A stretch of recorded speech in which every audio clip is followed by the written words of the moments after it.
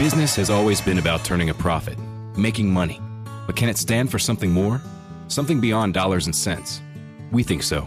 We think that today, business has a higher calling, a purpose to be fair and just, to do right by their workers, customers, communities, and the environment. And it turns out companies successful doing that also do better for their bottom line. When you see the Just Capital seal, it means this company is a force for good. Visit justcapital.com to learn more. Is it possible that as of today, May 4th, 2021, as we march toward the recall election of Gavin Newsom, is it possible that the finest political message delivered so far came in the ad from one Caitlyn Jenner? Two major political ads released at the same time, one for erstwhile candidate John Cox, which focuses on a Beauty and the Beast theme, and not the Howard Ashman, Alan Menken version. Some new situation. And the other one from Caitlyn Jenner, which is Reagan-esque. I'm telling you. I mean, again, we're going to get into this a little while longer. I'll let you decide. I'll play both ads. We'll have our own little formal poll here. Informal poll, I should say. I am not saying that Caitlyn Jenner is the perfect messenger, but I believe Caitlyn Jenner has come up with the perfect message. This is an incredible ad from Caitlyn Jenner. And there's a lot of game to be played here. I ain't endorsing anyone. I want to see this play out. But so far, Caitlyn Jenner wins in terms of the finest political ad I've seen in years. We'll play it for you. You'll hear it. But Larry, does it have a bear? There is no bear. No, there is no bear, nor is there a demon sheep. So the John Cox ad that you're referring, Randy is referring to this giant bear, the Beauty and the Beast ad. This is the same brain behind the demon sheep ad, isn't it? From 2010? This is like producers level of what's the worst possible idea we could have for a political campaign and still get paid. Yeah.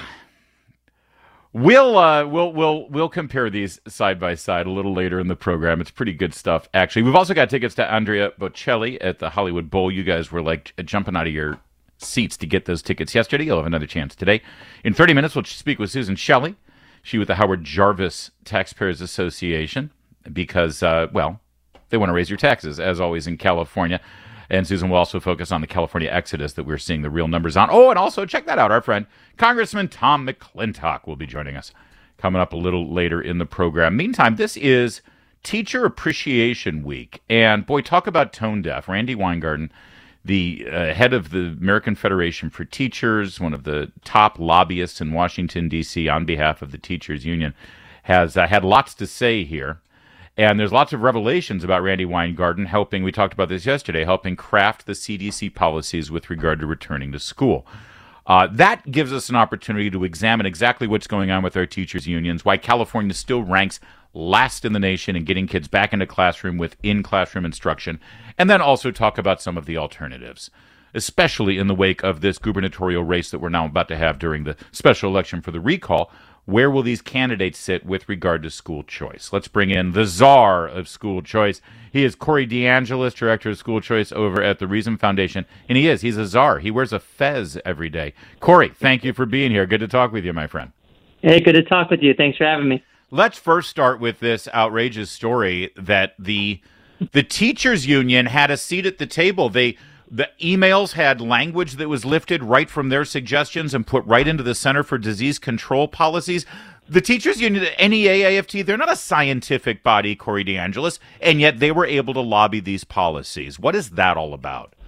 Yeah, this isn't science at all. It's more of just political science. And look, this really just reveals to the rest of the public and confirms what we already knew all along, that the entire school reopening debate when it comes to the teachers unions has been more to do with politics and power dynamics than safety and the needs of millions of families. And, I feel bad for all the families out there in California that don't have access to full-time in-person instruction. It's been over a year. It's way too long. Families should have not had to wait this long. Advantaged families didn't have to wait. They were able to access alternatives right away, or at least they were more likely to be able to access alternatives because they had the resources to do so. Really, this whole debate has been more about what options should be available for the least advantaged in society, and the unions have pushed over and over again in order to have a better position in bargaining to fight for more resources for their members, they've really kept the least advantaged behind academically, mentally, physically, and haven't really advocated for them to have the option of in-person instruction, and everybody should have that option. And by the way, it's really a misnomer to suggest that they had a say in the CDC's return to school policies, because the fact of the matter is this was late January, early February, when schools should have been moving back to opening. And actually, I would argue that the contribution of Randy Weingarten and the other members of the National Teachers Union, they actually delayed returning to school. Their contributions did not get teachers back into the classroom. It actually probably delayed it another couple months. Yeah, one of the weirdest things about the CDC guidelines when they came out that made me really scratch my head was the inclusion of the community transmission levels as a prerequisite for reopening the schools, which made no sense. A lot of people were pushing back on this right away because there wasn't a link between community transmission and then school transmission. And the positivity rates in the schools were by and large about 1/10 to 1/20 of the positivity rates in the overall community. So it was really weird at first. And now these documents from the New York Post show that that language was adopted by suggestion of the teachers unions. And of course, they want to make it as hard as possible to reopen schools. And they'd love to be able to point to the quote unquote science that they influenced to be able to say, look, the schools need to be closed. We just need more money to reopen the schools. Although all of the evidence also suggests that schools with more funding were not more likely to reopen for in-person instruction. Just look at Florida. They spend about 30% less than the national average, and they were the first ones to get their doors open for students. And then you have California spends about 40% more than Florida per pupil, but they also do have stronger teachers unions, and they've taken the opposite approach and haven't had as much opportunities for their children. Meanwhile, and I think what's clearly most frustrating about this is you've got the director of the CDC, who is a political appointee of the President of the United States, and you've got two members of the teachers union who the American people have no say in who they are and whether they're elected or how they have their power and influence. Who's there at the table forming these policies that represent the parents, the taxpayers, and the children themselves, the students? No one. No one's speaking on their behalf. That's the problem, but one of the silver linings here is we have in over 30 states now, not California, but in most states, there are bills in play to fund students as opposed to systems to allow families to take their children's education dollars to an alternative provider. Your public school doesn't want to open, fine. You should be able to take that money to a private school or a charter school or some other home-based learning model. And so I think, it is Teacher Appreciation Week. I think we can thank the teachers' unions for overplaying their hand and doing more to advance the concept of school choice than anyone could have ever imagined. Families are figuring out that there's no good reason to fund closed institutions that don't value their children when you can fund the students directly instead. So support for school choice is on the rise. It's going to continue to move forward. And the more that the teachers unions do to show their true colors, the worse it's going to be for them in the long run and the better it's going to be for parents. So a lot of the teachers unions were true heroes this year in an inadvertent way in that they have made the best case for school choice and provided free school choice, free advertising for school choice over the past year. Yeah, and and again, as I know you've got your eyes on lots of state legislatures who have been moving this forward and moving it forward, but you've also got a governor's race in Virginia, you're going to have a governor's race in New Jersey, and now you've got a governor's race in California, where certainly there is, a dominant voice in the state legislature in Sacramento. However, if a governor can ride into office on a wave of enthusiasm over school choice and tying Gavin Newsom to the teachers union and the disaster that students have had to endure for this past year, that could actually build momentum even in California, Corey, wouldn't you say?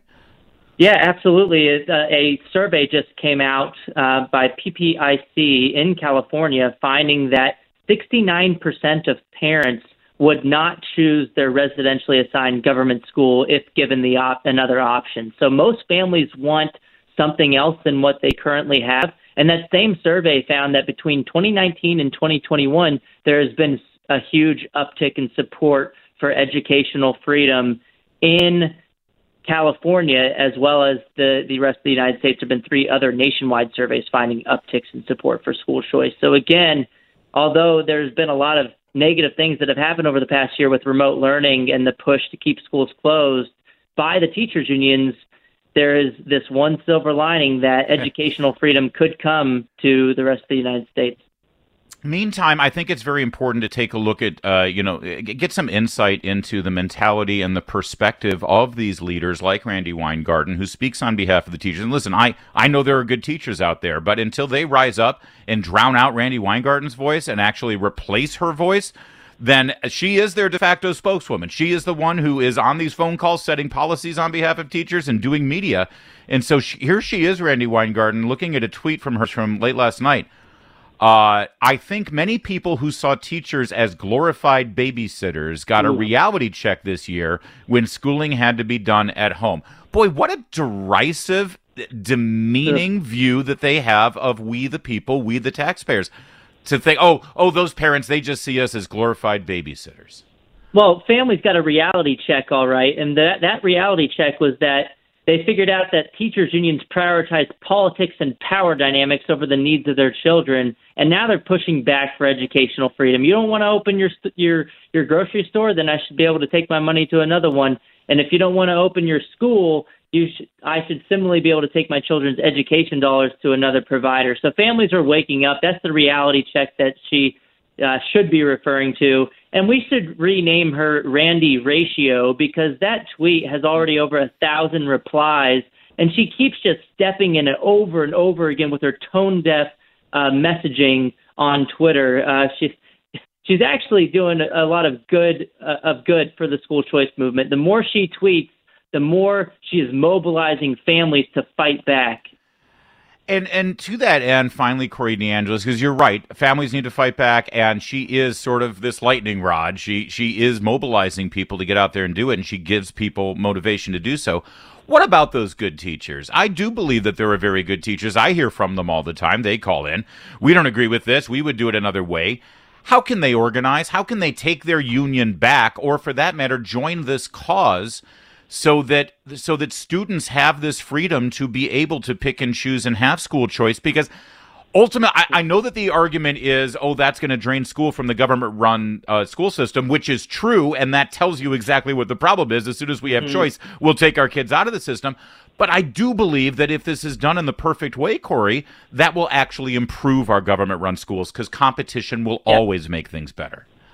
Absolutely. I will just say real quickly, the money doesn't belong to the government schools. The money belongs to the families. Education funding is meant for educating children, not for propping up and protecting any particular institution, public or private. Yes. But look, the public schools get better in response to competition. 26 of 28 studies find this, that in response to private school choice competition, the public schools get better. So school choice is a rising tide that lifts all boats. And 5 studies on the topic also find that the public schools start to pay their teachers more in response to competition, because in the current system, we throw more and more funding into the system, but it doesn't make its way into the classroom. And so teachers don't see any of those additional dollars. So I do feel kind of bad for them. But look, these 5 studies find that competition benefits the public school teachers too, and that it gives their employer a stronger incentive to spend that money wisely in the classroom, as opposed to on administrative bloat and staffing surges. Corey DeAngelis, how can people get involved in this and really build some momentum? I think this needs to be one of the biggest issues in this campaign. Much of it is going to be about the pandemic, and one of the biggest problems with the pandemic was Governor Newsom beholden to the state teachers union, allowing them to basically write the policy in terms of getting kids back. And we see how that's turning out, because kids still aren't back in school. How can people join this cause and actually push this issue to make sure that it's front and center? Yeah, one thing is CaliforniaSchoolChoice.org. There's a ballot initiative that's going to come up in 2022 to try to get universal school choice in California. So that would be a great place to go check out, CaliforniaSchoolChoice.org, but then also FederationForChildren.org. I'm affiliated with the American Federation for Children, and we push for school choice policies all across the nation, and I think we're the most effective advocacy group doing this work today. So let's fund students, not systems, and the best way to do that is to fight back, and I think this is the best time to do it. There's momentum all across the nation to fund students as opposed to institutions. Always good to hear from you, Corey DeAngelis. Thanks for fighting that fight, and we appreciate it. Thank you for bringing so much to the table whenever we talk as well. Great talking with you. All right, thank you so much. It is the. Oh, by the way, John Cox. We're going to get into these ads. John Cox apparently has just concluded a press conference with a live 1,000-pound bear. Randy, were you rolling on this? Do we have any audio on the press conference with the bear? Shockingly, John Cox's campaign can't set up a freaking YouTube channel. We will try to find it because God knows there will be people who were grabbing video of this. So we will share it with you because it's just too priceless. That's why. With John Cox and a bear. Johnny and the Bear coming up next on KPC. Themselves. I want to make it a lot easier. It's the bureaucrats that do that. All right, we've got time for 2 more, Haley. You're listening live to a press conference in the Sacramento area held by John Cox, erstwhile candidate for governor in California. He is answering questions in front of a giant bus emblazoned with Cox for governor. A picture of himself. Like I said, this is about and a giant bear. California in the here and now. The politicians all want to make it about something else. I'm going to make it about housing, homelessness, electricity. No, water. but he's not. With all respect to John Cox, and we love it when he comes on the show, and he's a nice guy, but Education, he's saying he wants to make the campaign about housing. Not the partisan battles of the past. Last question. But there's a giant 1,000-pound bear behind him, pacing back and forth. I have no idea what he's talking about because all you can look at is the bear, and he did this on purpose. So he said, I want to stick with the issues. And meanwhile, there's this giant 1,000-pound bear walking back and forth, stalking behind him, getting ready to pounce. Randy Wagner, you see the yellow lines there. Is that like some electrified fence or something keeping the bear in? Yeah. Just in case? John Cox is separated from the bear, unlike on the bus ad where they're very close together. In this live press conference, the bear is in a safe distance from John Cox. Maybe it's a social distancing thing. Yeah. The bear is being fed treats. By the way, this is a SAG-AFTRA member bear. This is Tag the Bear from Kern County. This bear has been in movies. This bear has been in the TV show Yellowstone, and now this bear is being touted out for a failed political campaign. Well, I don't know if it's failed quite yet now, but it is. This is going to be a much talked about a political tactic. That's for sure. You're right. The bear was just fed a little kibble and bit there, I think, or something. But you're the image on the bus is disconcerting. It says Cox for governor, but honestly, the bear looks like he's about to gobble Cox. Right? He's lox on a bagel here. Looks like Cox. He's about to do something to John Cox. No, it is.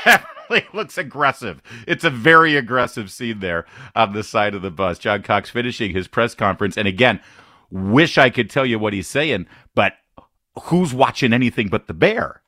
It's a giant bear. A fascinating strategy. Now, this is all because he is rebranding himself as the Beast. The Beast. The Beast. Yes, the Beast. John the Beast. Gavin Newsom's the beauty. So does that mean that he wants to get with Newsom? What's going on here? Here's some. It is kind of how it ends up, isn't it?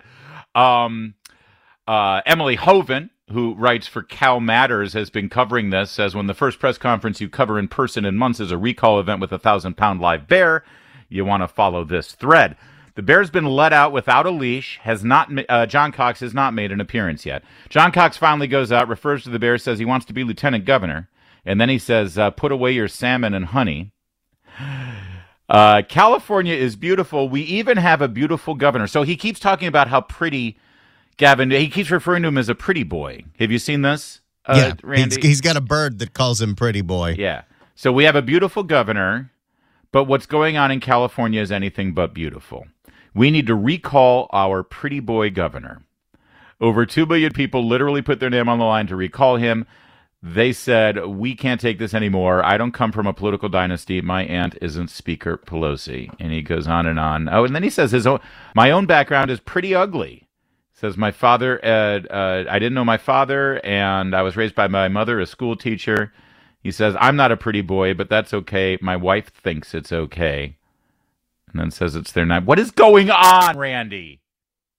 You know, the press conference just wrapped, and you can kind of see a look on John Cox's face Like, what the hell did I just agree to? He rebranded everything, by the way. Changed his Twitter handle from The Real John H. Cox to Beast John Cox, although now somebody has the original Twitter handle. They rebranded everything. They've got the bus. They did not buy the domain name beastjohncock.com, so somebody from the Newsom camp took that. That's unfortunate. Well, there you go. Beast John Cox appearing with a 1,000-pound bear. Meet the Beast, Cox for governor, and we'll bring you more from his ad and from his press conference, and we'll let you know if anything else happened with the bear. The bear's a beautiful bear, by the way. And we're going to play you some of the Caitlyn Jenner ad as well, which I think is fantastic. That's all coming up, plus Susan Shelley, the Howard Jarvis Taxpayers Association. Keep it here.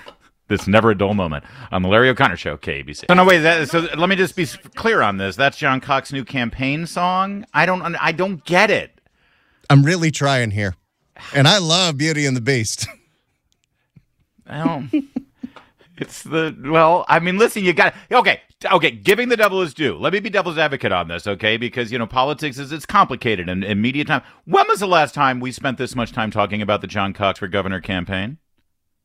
That's fair. So maybe that's it. If your argument is any publicity is good publicity, sure. But if you check under the hood, there's just a bear there. Well, again, that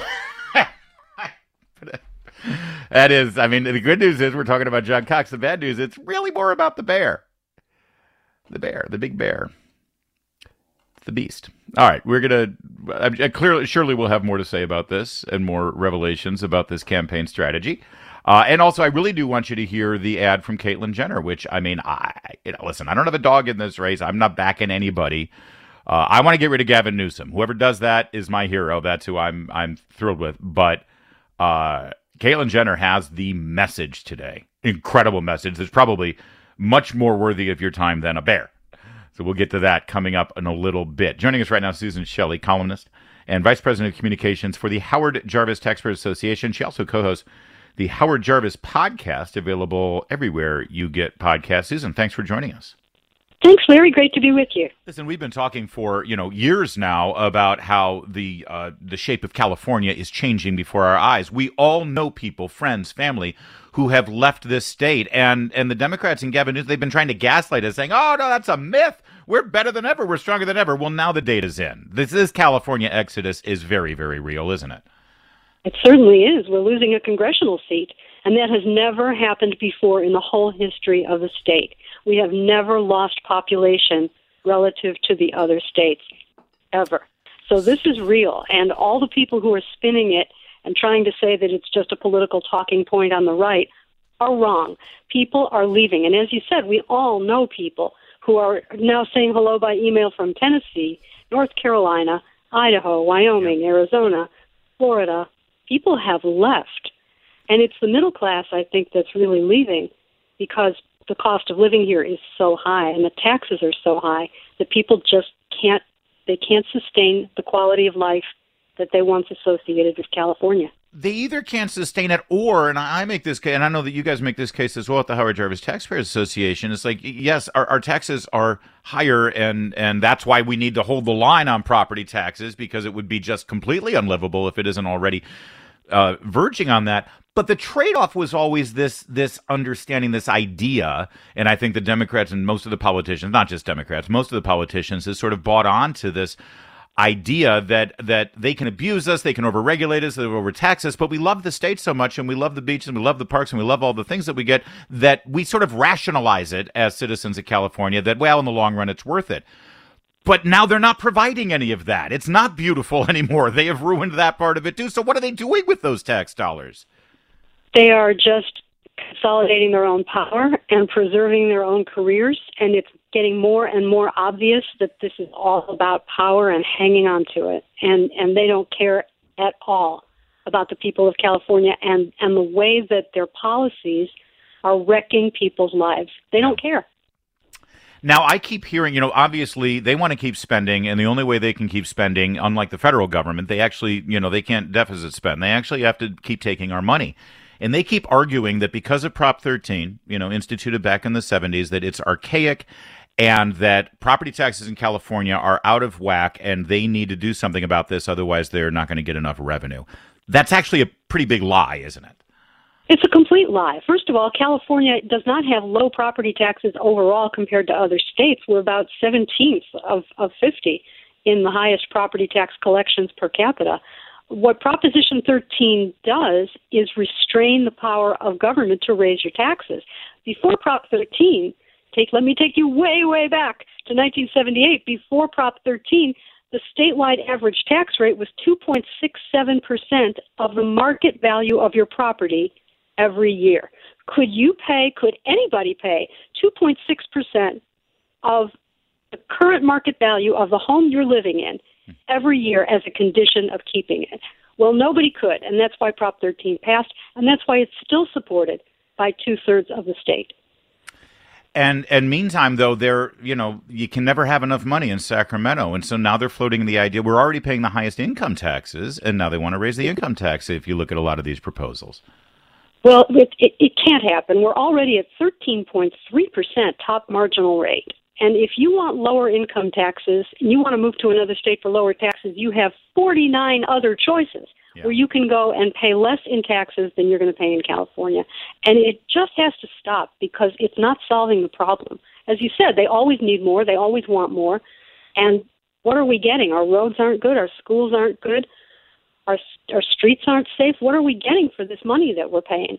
Right. We're getting an entrenched political class that wants to hang on to power. Well, and in that vein, that's I know the pro-Newsom people want to write off this recall effort. It's just people angry about having to wear masks and that their kids weren't in school, and certainly that may be part of it. But there's something much deeper here, isn't there, Susan, in terms of the reaction of the populace saying enough is enough? I think so. We saw it with that French Laundry dinner, the recall effort, and this was the third or fourth or maybe fifth recall effort against Gavin Newsom. It just took off after that French Laundry incident. And the reason that was so serious wasn't just that it was hypocritical of a governor to go to an expensive restaurant. What was wrong with that is it demonstrated that he knew it wasn't unsafe to go to a restaurant.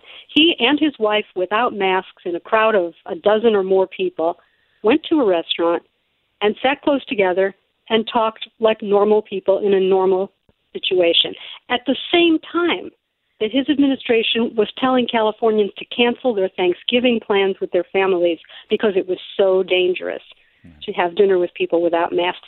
It was that he demonstrated that it was all exaggerated. Everything he was doing was exaggerated. That was the problem with the French Laundry. Right. I mean, because if he truly believed that there was this risk that he kept telling us about, then he wouldn't have put himself and his wife and his family at risk exactly. by doing that behavior. Four young children, and he and his wife are at this dinner that supposedly is so dangerous that the entire state cannot go out to dinner. Yeah. It was very revealing. Yeah, it was. And meantime, I think what also is often overlooked, Susan Shelley, and I try to talk about it quite a bit, is that beyond the property taxes, beyond the sales taxes, and beyond the income taxes, there's all the rules and regulations that Sacramento puts into place that makes it so much more expensive for a business in California to provide a good and service. So even though you don't see it directly on your tax bill, you see all of these other costs embedded into the price of your products. So it's gas, for instance, or food. There's a reason everyone says the cost of living is higher in California. Well, it's not because of some magical wand someone waved. It's because of the government intruding on every step of the production and delivery of those products and services. That's absolutely true. The state makes it very easy for lawyers to sue businesses, and so you're paying an extra something in the price of everything for the fact that the businesses have to account for this extra liability that they wouldn't have in another state, and more for workers' compensation, the same reason, and more for payroll taxes.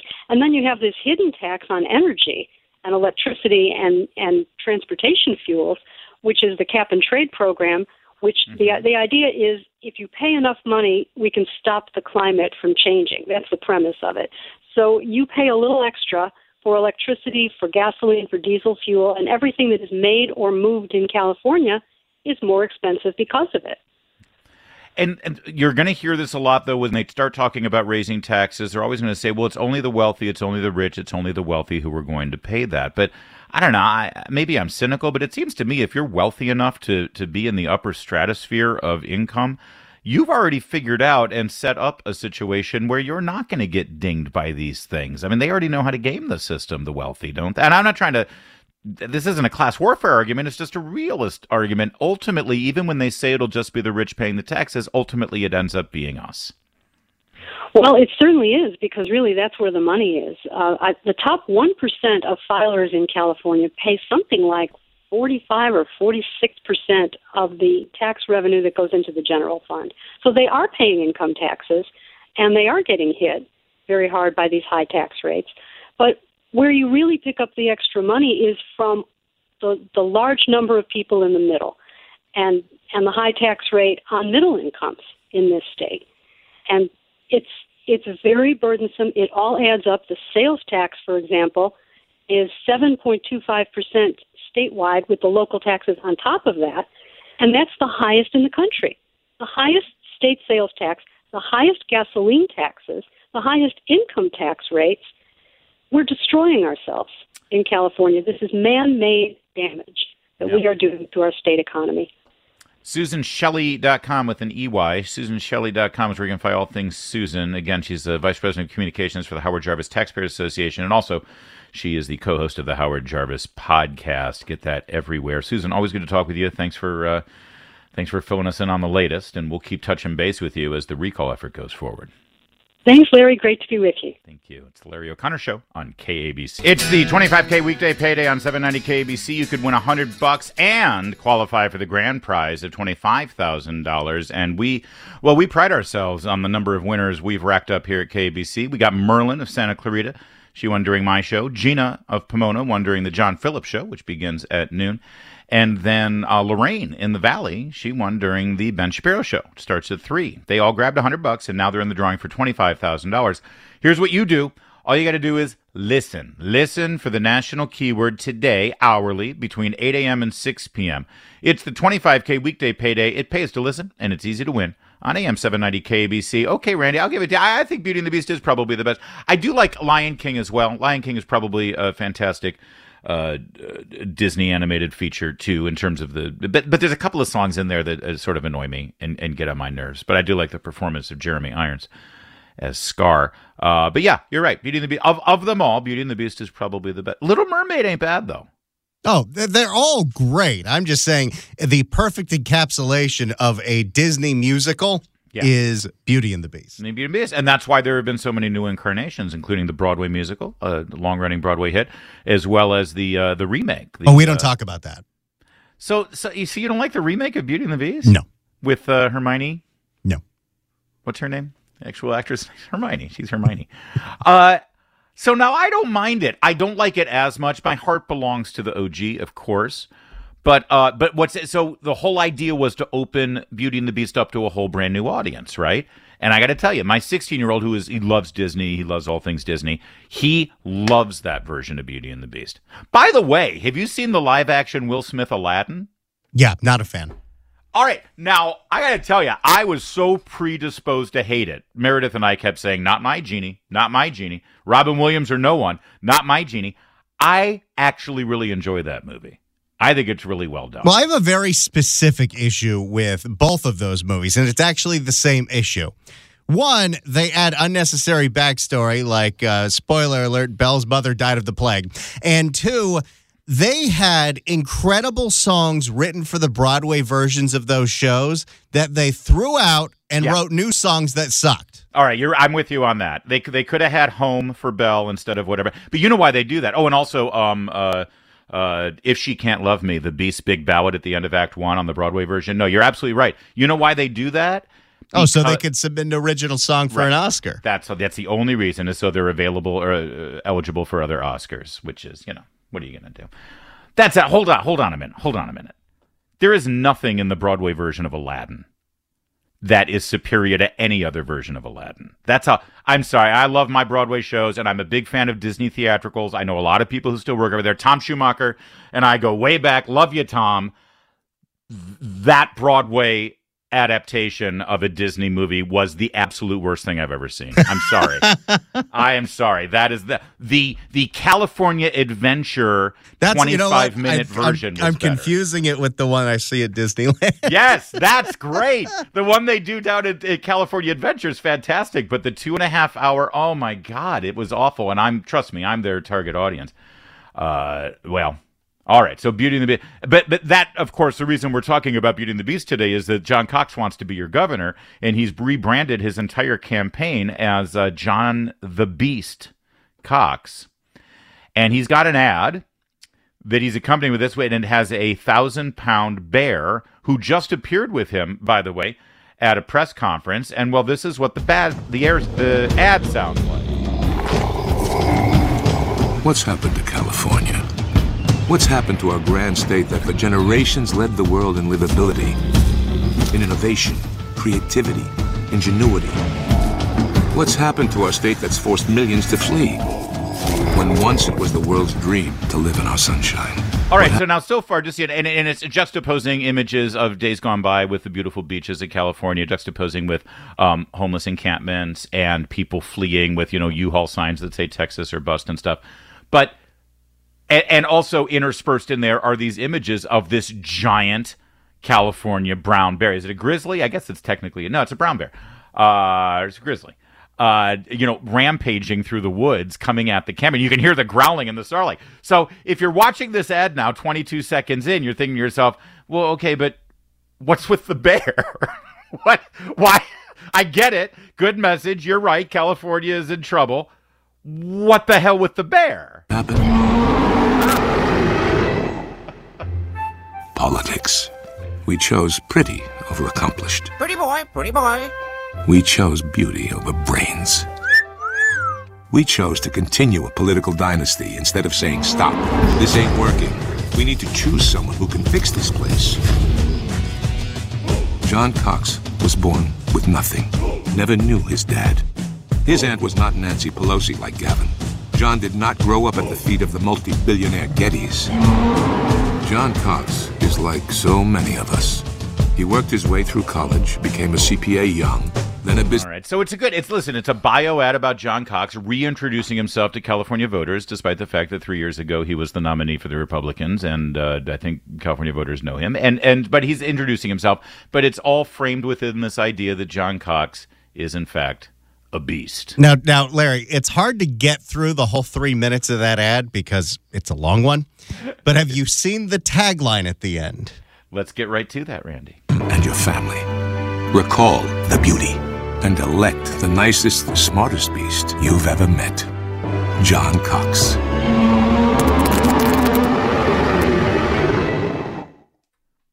There it is. Presented for your information without comment. Maybe a little comment later. And Caitlyn Jenner's ad, which I think is fantastic. That's coming up next as well. Keep it here. It's the Larry O'Connor Show, the nicest beast you'll ever meet on KABC.